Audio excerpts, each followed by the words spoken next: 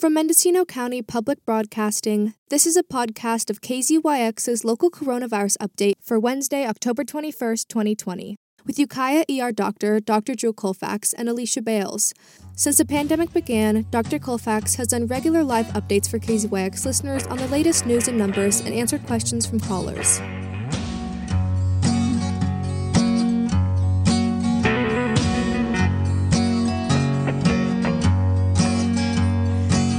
Bad news on my TV screen, bad news on the magazines, bad news on the newspaper, bad news on the elevator, bad news on the street, bad news on my car, bad news on my feet. And good afternoon. This is Wednesday afternoon at 3 o'clock, so that means it's time for the local coronavirus update with Dr. Drew Colfax. Hey, Drew. Hello, Alicia. How are you? I am fine. I'm a little road weary from coming back from vacation, and I am at home, zooming in here today on quarantine. We're all quite familiar with that. Yeah, I was traveling. We drove so that we weren't exposed to an airplane, but still I felt like had enough interactions with strangely masked individuals or various degrees of masked individuals at gas stations across the country, as much as we tried to stay away from folks. Yeah, it's a big country, and there's a lot of opinions about masking out there, and I just feel like to be safe, I'm going to just stay right at home. My family and I are just going to stay home until we're through a quarantine. It's probably wise. I'm not sure that's required by current guidelines, but it certainly is a good idea. But yes, there are a lot of opinions about masking, aren't there? It's so strange. I wonder where those strange opinions have originated. I mean, we went through a dozen states, and whenever we went into, the gas station to pay for gas or to get snacks or whatever, people were talking about it. I had unmasked cashiers tell me, that masks don't work. I had masked cashiers tell me that masks don't work. And this one in particular in Utah told me that, masks don't work because 4 of their employees had already gotten the virus. That I said, well, they do work. But, I don't know what's going on with their employees, but that I left very quickly. I mean, almost at a run to get out of there. But it was wild depending on where we were, but everybody had an opinion about it. And there were rebels in every environment, like people without masks on or people with their noses hanging out. But there were people unabashedly with no masks on in every place that we found ourselves across the country. So, of course, you're exactly right. It's because the messaging coming from the top is so convoluted and so wrong that people aren't able to figure out the safe thing to do to protect themselves and other people, because the president is telling them that masks don't work and that masks make you sick. Well, that is problematic. And, at this point, after 8 months now, we're all armchair epidemiologists, public health experts, which, leads to a wild divergence of views. I don't know if you have seen this great Barrington Declaration funded by the Koch brothers, arguing that we should just open things back up, which is, obviously not what we should do. It could lead to exceedingly high excess mortality. But they had a seat in the White House and were able to present their views directly to our Secretary of Health. So, it's not just the person running the AM/PM in Provo, Utah, who has odd views on masking. Right. Well, since I was out in Surgeland, it sounds like nationally things are not going well, but locally in Mendocino, things are looking pretty good. Do you want to catch me up on the numbers? Sure. Actually, yes. So things have been fairly quiet in the week that you've been gone. Since Monday's show, we've only added 8 more cases. So we're now at 1,111 cases. We have just short of 30,000 tests that have been sent out of this county. 1,263 of those are pending. No new deaths. I think actually no new deaths since you left. We're still at 21. Hospital utilization is still quite low. I think there are only 2 people in the hospitals in the county. But that being said, our hospitals are quite full, not with COVID, but just full in general. So, that's not unusual, but it tells us what a thin margin we have. And so when flu season gets here and when influenza finally resurges here, we're going to potentially be in the weeds again, or in a way that we actually have avoided throughout this entire pandemic. The numbers that we're tracking in terms of the tiered system were at 5.29 cases per day per 100,000 people. So that's enough to bring us down a tier. And the positivity rate is 3.7%, also enough to drop us. But there is a lag period, so we're still holding at the tier number 1, the purple tier. We're still in the purple. Yep, still in the purple. California is slightly increasing, not as fast as the rest of the nation. We're at about a 5% 7-day rolling average. The last 24 hours, we've added 4,400 cases in the state of California. That rate of increase, that 5% rate of increase, is not as great as the national average. Our 7-day national rolling average is 60,000 cases a day. So we're really sort of back up into the late July, early August peak type of levels, and really showing no evidence of that flattening at all. And several areas of the country are just getting absolutely devastated again, or really actually for the first time, most of them. But what causes me concern is I'm afraid we are kind of back where we were back in March when we saw New York and the New York area get devastated, and then that quickly was followed by states in the South. And we here in California really mostly avoided kind of that overwhelming increase in cases. Not that we've entirely avoided it, but I'm afraid, and a lot of people are gravely concerned, that as we roll into the fall and flu gets here and weather finally does turn, we're going to catch up with this national trend. Hopefully I'm wrong, but that is certainly a concern. And when I look at our hospital, when I'm working at the hospital and the house supervisor nurse comes and tells me we have exactly 1 bed in the hospital available for admission, which is pretty much what happened every night I worked all weekend, that doesn't bode well for a month from now when, the rains hit and we go inside and there's still confusion about the need for masking, et cetera. So I think we've got it pretty good head on our shoulders here, don't you think? Locally, people are really consistently masking up at this point. I mean, it was nice to be back, I have to say. I think we're pretty good. I mean, it's not entirely consistent. I haven't traveled throughout the county, but I certainly have been places of business in Ukiah where the norm is not masked. And that's even at this point in the pandemic, that's really quite concerning. And as we go back indoors, I think that's going to lead to further hotspots, further number of cases. And what also causes concern, and maybe it's not so applicable here because we have a bit more of a rural setting, but what causes concern is this general sense of fatigue that we all have and just willingness to walk away from all of this. When, Azar said we only need a few more weeks, really what we need is about another 4 months.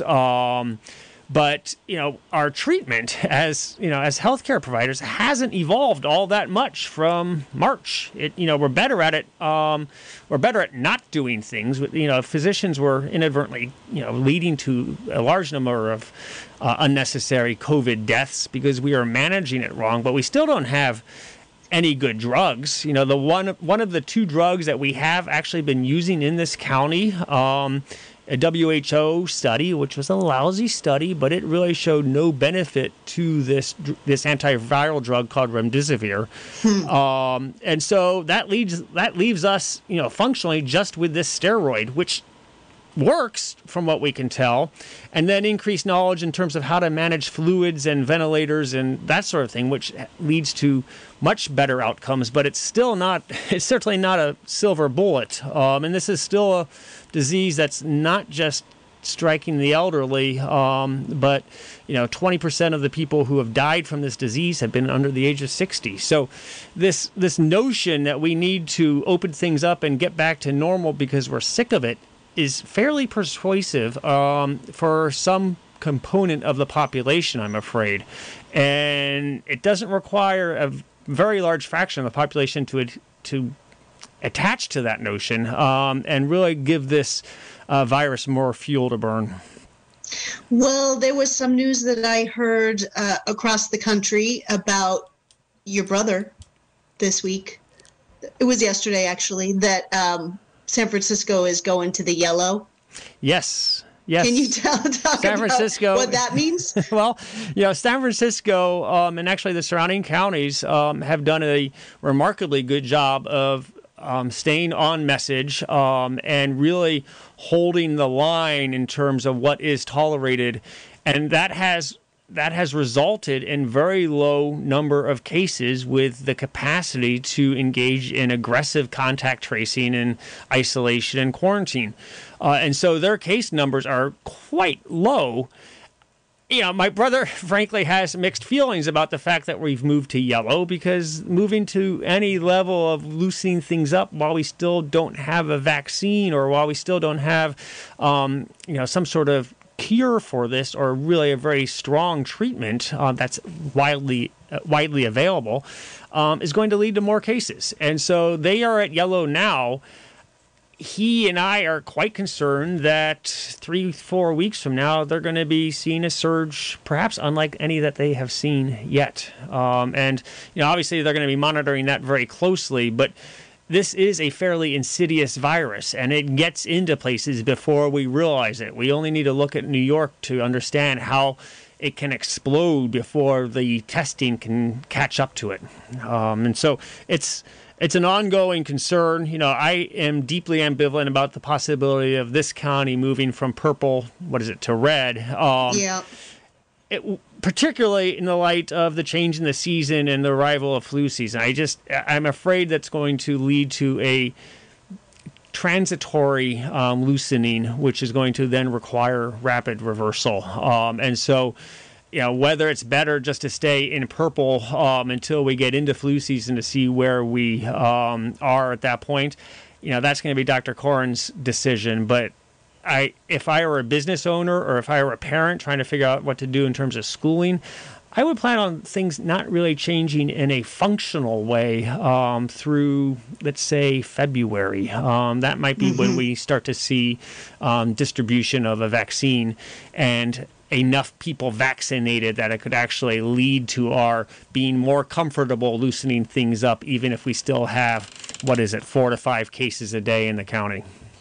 Well, that COVID fatigue mixed with this kind of odd mixed messaging and the potential of opening things back up, it's just very, very tempting after all of these months. But I'll tell you, when we were driving through Nevada and we stopped to get a meal, it was shocking to walk into a restaurant and see people sitting there eating with their masks off. I mean, it was really scary. We left. Yeah, walking into a restaurant in Nevada on I-80 is actually kind of scary even without a pandemic, but go on. That's true. They were also smoking inside, so the excellent health decisions there. We left. But one other thing that I noticed in the news this weekend was that Dr. Birx appears to have turned on Dr. Atlas after he tweeted out that masks don't work. Yeah, well, Atlas is, he doesn't have a lot of expertise in this. He's just a political hack. And he has the president's ear, unfortunately. So I'm not surprised that Dr. Birx has done that. I actually missed that news item. But, she has a long way to go before she regains significant credibility amongst the epidemiologists in the country. So I'm glad that she turned on him, but it really, at this point, just leads to increased confusion coming from this administration. It's like palace intrigue, but it's not helping anybody really figure out what we really need to do to take care of ourselves. We know what we need to do. It's just that it's not being clearly stated. Anyway, there's 15 minutes of chit-chat, Alicia. Should we throw open the phone lines? Absolutely. So if you'd like to call in and ask a question of Dr. Colfax, or I don't know, there was a pretty intriguing hand washing rant last show. The number here is 707-895-2448. That's 895-2448. And we have our first caller. Good afternoon, caller. You're live on the air. Hi, I am calling as a preschool teacher, and we recently had a teacher test positive, and they closed down that room and sent all the kids home to quarantine. However, so she tested positive on Tuesday. She was in the building on Monday. However, she was in a different room on Friday, and her Friday teachers are wondering how concerned that they should be. They were not. The room that she was in on Friday did not get quarantined. Right. So I guess the first question, the threshold question, would be whether this teacher was symptomatic at all. And I presume since she was teaching on Monday and certainly on Friday that she was not symptomatic. Is that correct? I believe she became symptomatic overnight on Monday and stayed home and got the test. On Tuesday. Yeah, the test came positive on Tuesday. Yeah, so, what we know, the best evidence suggests that maybe 48 to 72 hours before onset of people who are going to become symptomatic, they may be shedding virus. So the Friday teachers are probably okay since she didn't become symptomatic till Monday evening, let's say. That's 72 hours at least from the the time that she was in that classroom till she started to develop symptoms. So I don't think they have grave cause for concern in terms of contracting COVID from this unfortunate teacher.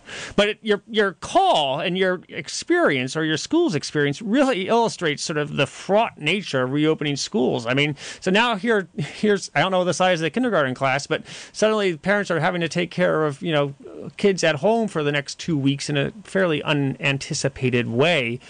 And that's going to just sort of be the rolling process, if we're going to try to keep schools open during this level of disease test positivity. We're still running 4 to 5%, 3 to 4 to 5, 6%. And we're going to just unfortunately have, school teachers who are testing positive, kids who are testing positive. And it's just a very fraught, difficult thing to do with this degree of positivity. Absolutely. And I have one follow-up question. I'll make it quick. Sure. And I thank you for your time. My follow-up question is, they closed that specific room, and they sent those kids home. However, they're letting the siblings of the children that are in that room still come to school. Is that appropriate, or should those siblings also be quarantined? Yeah, it really becomes... It becomes a question of comfort level rather than hard and fast guidelines. I mean, the siblings of children or pupils of this teacher who was symptomatic, a few hours after teaching class on Monday, as long as those children who are coming to school whose siblings were in the kindergarten class are being forthright about symptoms, I think that's reasonable. I don't know what sort of testing is available at the school, but it certainly would call for heightened testing of any of those children coming to the school and increased surveillance within that entire school for the next week. The problem still, remarkably, is we just don't have that much infrastructure in place to allow that aggressive of testing and follow-up, close contact tracing and monitoring that we really need to sort of allow this to go forward in a contained way. So, yeah, it's probably okay for those siblings to come to class in a roundabout sort of answer, but it has a risk, as everything does right now. The fortunate thing is, as we have said over and over again, is this illness doesn't really affect children too severely on the whole. Flu is actually a more dangerous illness to children, particularly kindergarten-age children, than COVID, remarkably.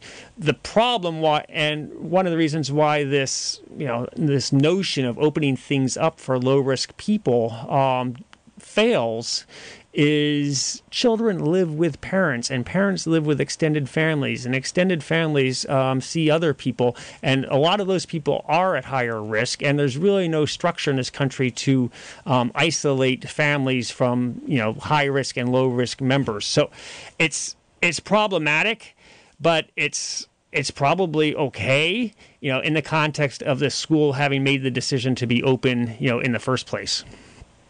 Right. All right. Absolutely. Thanks for that call. Well, thank you so much. Hang in there. All right. Do we have another call? Good afternoon, caller. You're live on the air. Oh, I'm too long-winded. They're dropping off. Let's try another one. Good afternoon, caller. You are live on the air. Am I on the air? You are live. Go for it. Okay. Wait a minute. Sorry, I'm getting away from my radio. We do appreciate that. Okay. My question is, down the line there, what color tier do we need to be on for the Star Center swimming pool to open once again? Oh, goodness, that is a very specific question. And yep. I'm afraid I can't give you the absolute answer. I suspect it would be the next level down. I suspect it would be a red tier type of institution. I'm not 100% certain of that because, as I said, it's a pretty specific question, and I'd have to review sort of what falls within each tiered level. But I think it would be the next tier. Now, the question is whether you should go to the Star Center once it opens. Exactly right. And that's, that's an individual question that each of us would need to make, depending on one's age and risk factors and alternative venues for exercise. And I say that having been to the Star Center with my children many times in the past. We have no open-air swimming pools in this area. I know. I think what I would do would be to go to the pool and not go to the dressing rooms. Yeah, and I think, certainly the water in the pool is going to be fine. You're not going to contract COVID from that. And the doors are usually open to the outside. And it's a very large, very well ventilated room. So I think that would be fine. I certainly would minimize any time spent in changing rooms or dressing rooms or out front in the lobby. I think I would totally avoid that. Yeah. So, all right. But as to when and what we would need to achieve to allow that to be open, I can double check. But I suspect it would be next tier down. All right. Thanks for that call, caller. Do we have another call? All right, let's take it. I should mention this is the local coronavirus update, and if you'd like to call in and join the conversation, it's 707-895-2448, and you're live on the air with Dr. Drew Colfax. Go ahead, caller. Before we take that call, actually, Alicia, let's just mention before we run out of time that there is in the Anderson Valley, there is flu testing, drive-through flu, if you will, from 4 to 6 in the high school parking lot today. That's a one-time flu testing. They might try to schedule another one, but if you want to get... I'm sorry, I'm thinking testing. If you want to, flu shots, yes, flu vaccination. The needles, exactly. Yes, come and get vaccinated for influenza before it gets here. It is perfect timing to get your flu shot if you are one who is obsessed on hitting the sweet spot. This is it. All right. This is it, and it's coming up from 4 to 6 o'clock this afternoon in just a half an hour now at the Anderson Valley High School parking lot. It's just a drive-through free flu shot event in Anderson Valley. And you don't have to be an Anderson Valley Health Center patient to get your flu shot. So, all right, do we have another call? We do. All right. Go ahead, caller. You're live on the air. Yes. I heard the caller before that one in regards to the school teacher and the kids at school. Mm-hmm. And I'm not sure, but I thought my understanding was that the potentiality for shedding symptoms, an asymptomatic carrier can be 2 to 4 days of being exposed to the virus, catching it, not showing any symptoms, and then actually testing positive with enough antibodies in their bloodstream. Yeah, the 4-day sort of outlier,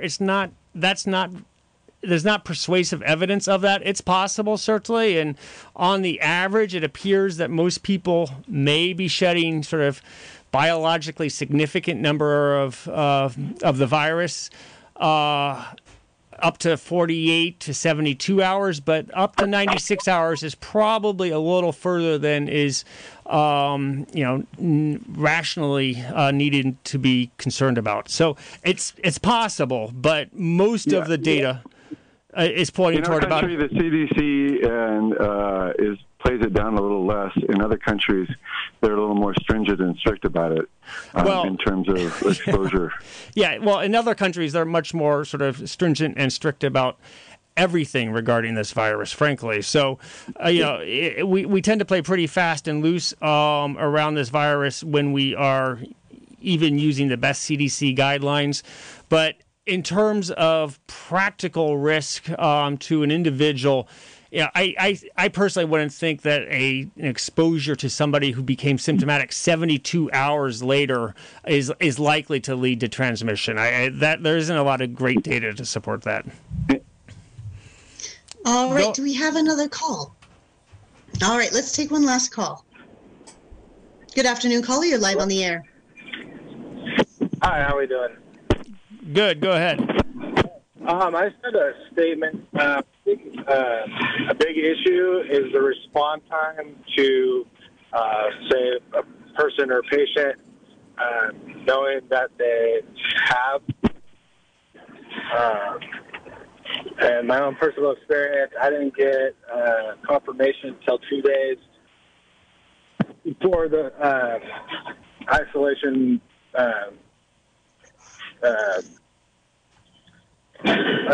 or quarantine, till my quarantine was up 2 days prior when I got it in the mail. So I had 2 weeks or a week and a half that I didn't even know that I had the virus. And I think that's a pretty big concern to be aware of. Yeah, no, and that's your call is broken up quite a bit, but I think what your experience was, symptomatic or emblematic of what we've been experiencing, not quite as acutely in the last month, but certainly up through the summer and through the higher numbers that we had in July and August, which was the lengthy delay in getting the tests and then further delay in those test results being communicated to the patient, and then further delay in the contact tracing and notification of those contacts. I mean, it was taking 10 days and 12 days before that whole sequence of events had played out. And in order to control a virus such as this, it really needs to happen within 48 hours at the longest. And several countries have been able to bring it down to 3 or 4 hours, if you can imagine that. So we have been extremely slow, underfunded, underdeveloped at getting these tests run, getting the results back, and getting the people notified, and getting the people into quarantine and isolation as necessary, which has led to sort of this ongoing, uncontrolled pandemic in this country. I mean, it's multifactorial to be sure, but that aspect of our national experience has been a significant contributor to the robust number of cases we've had in this country and the absurdly high number of fatalities that we've had. And I guess what you're saying is that this isn't inevitable, that other countries have handled it much better, and that this isn't just the coronavirus. This is actually our country's handling of the coronavirus. Correct. It's not inevitable that we would become, the country that has 20% of the mortality from this illness with 4% of the world's population. I mean, that was not inevitable at all. That entirely reflects a completely incompetent response to this pandemic nationally, trickling all the way down to the local levels. And part of it certainly lies with this administration. Part of it lies with this incredibly broken healthcare system that we have in this country. Broken, but outrageously expensive, I might add. And part of it lies with just the way we are fragmented and unable to process scientific advice from experts when it's in this cloud of misinformation and disinformation. So it's been a disaster from the get-go. We're getting a bit better at it, but we still have Dr. Atlas shrugging at us and telling us we should all just go back to normal, leading to at least an extra 500,000 deaths in this country. Well, let's leave it with this last thought. I think that because I know that anybody who's paying the slightest bit of attention to the national news and the scale of the disaster that's happening in our country, and just the daily kind of chaos reporting about what's coming out of the White House, it's hard right now. I think there's a lot of overwhelm. And so can you just bring it down as we finish up for today's local coronavirus update? On the individual level, what should our best to-do list be for this week and this stage of the pandemic as we're moving into fall? Okay, so the main things to do in the next week or two are to get your flu shot, continue to wear a mask and wash your hands, minimize indoor unnecessary gatherings with people who are not in your living situation, and vote early, vote often, because we can't really continue to survive in this current scenario too much longer. Frankly, it's already led to an enormous number of deaths. I unfortunately do think that we are going to be in this situation, until late winter. I just, it's not like we're going to get suddenly there's going to be an approved vaccine and we're going to have 85,000 people lined up with 85,000 loaded coronavirus vaccines that can be administered to everybody in this county. It's not going to work like that. I mean, it's taken long enough just to get a pretty rudimentary assay up and running in this county to give us fast and accurate testing, and even that's still fairly, discombobulated and disjointed. But people should also still put on their to-do lists to get tested this week or next week, right? We need testing, both on an individual basis. People want to get a negative test for what it's worth, and public health certainly needs to keep the testing numbers high. And so it's a good community service. It's good if you are in a environment or a work setting where you're in a contact with a lot of people. So that kindergarten teacher who called in, those people in that school, family members who are sending their kids to that school and are asymptomatic would be people that I would strongly encourage to go get tested at least once this week and probably once again next week, just to make certain that we are keeping a close tab on asymptomatic transmission through that type of a setting before it explodes and becomes much more deadly. All right, so there's something that we can all do. Hunker down, try to resist the fatigue. Just know that we're all in it together, and we will be back with you on Monday at 3 o'clock. And this coming up Friday, we'll hear from our local public health officer, Dr. Andy Coren, on the latest from Mendocino County's public health response and the official numbers and all of that stuff. But we'll be back with you, Dr. Colfax, on Monday at 3 o'clock. Yes, I'm going to be working between now and then, so I will give you the latest real-time update. Well, I watch cable news sometimes, and they have these like phone videos of frontline healthcare workers and all of these hot spots. And I hope that we never see you doing one of these videos about how things are going at your hospital. It's nice to have you come in and say, yeah, things are pretty quiet coronavirus wise. I have no desire to be working in a coronavirus hotspot. It's just not good. And you look at some of these rural counties, rural states. I mean, North Dakota has given up on contact tracing. They are so overwhelmed, not to draw out our show too much, but they are so overwhelmed that they are unable to do contact tracing. Hospitals are way beyond capacity. They're having to ship people out of state. And the surrounding states are actually starting to approach capacity as well. So it can get really ugly really fast. And as I said, I think on my first show back in February, our healthcare margins are mighty thin in this county. All right. Well, let's leave it at that. Sounds good. See you Monday. Christmas future. Yes. I will see you on Monday. And thanks so much for being here with us. And thanks to everybody for listening and for calling in. And you can also find this show as a podcast at Apple Podcasts and at Spotify. And here on KZYX Live, 3 to 3:30 Mondays, Wednesdays, and Fridays. I'm Alicia Bales with Dr. Drew Colfax. And thanks, Eddie, for engineering while I'm in quarantine. And we will see you all on Friday. You've been listening to the local coronavirus update from KZYX&Z Mendocino County Public Broadcasting in Philo, California.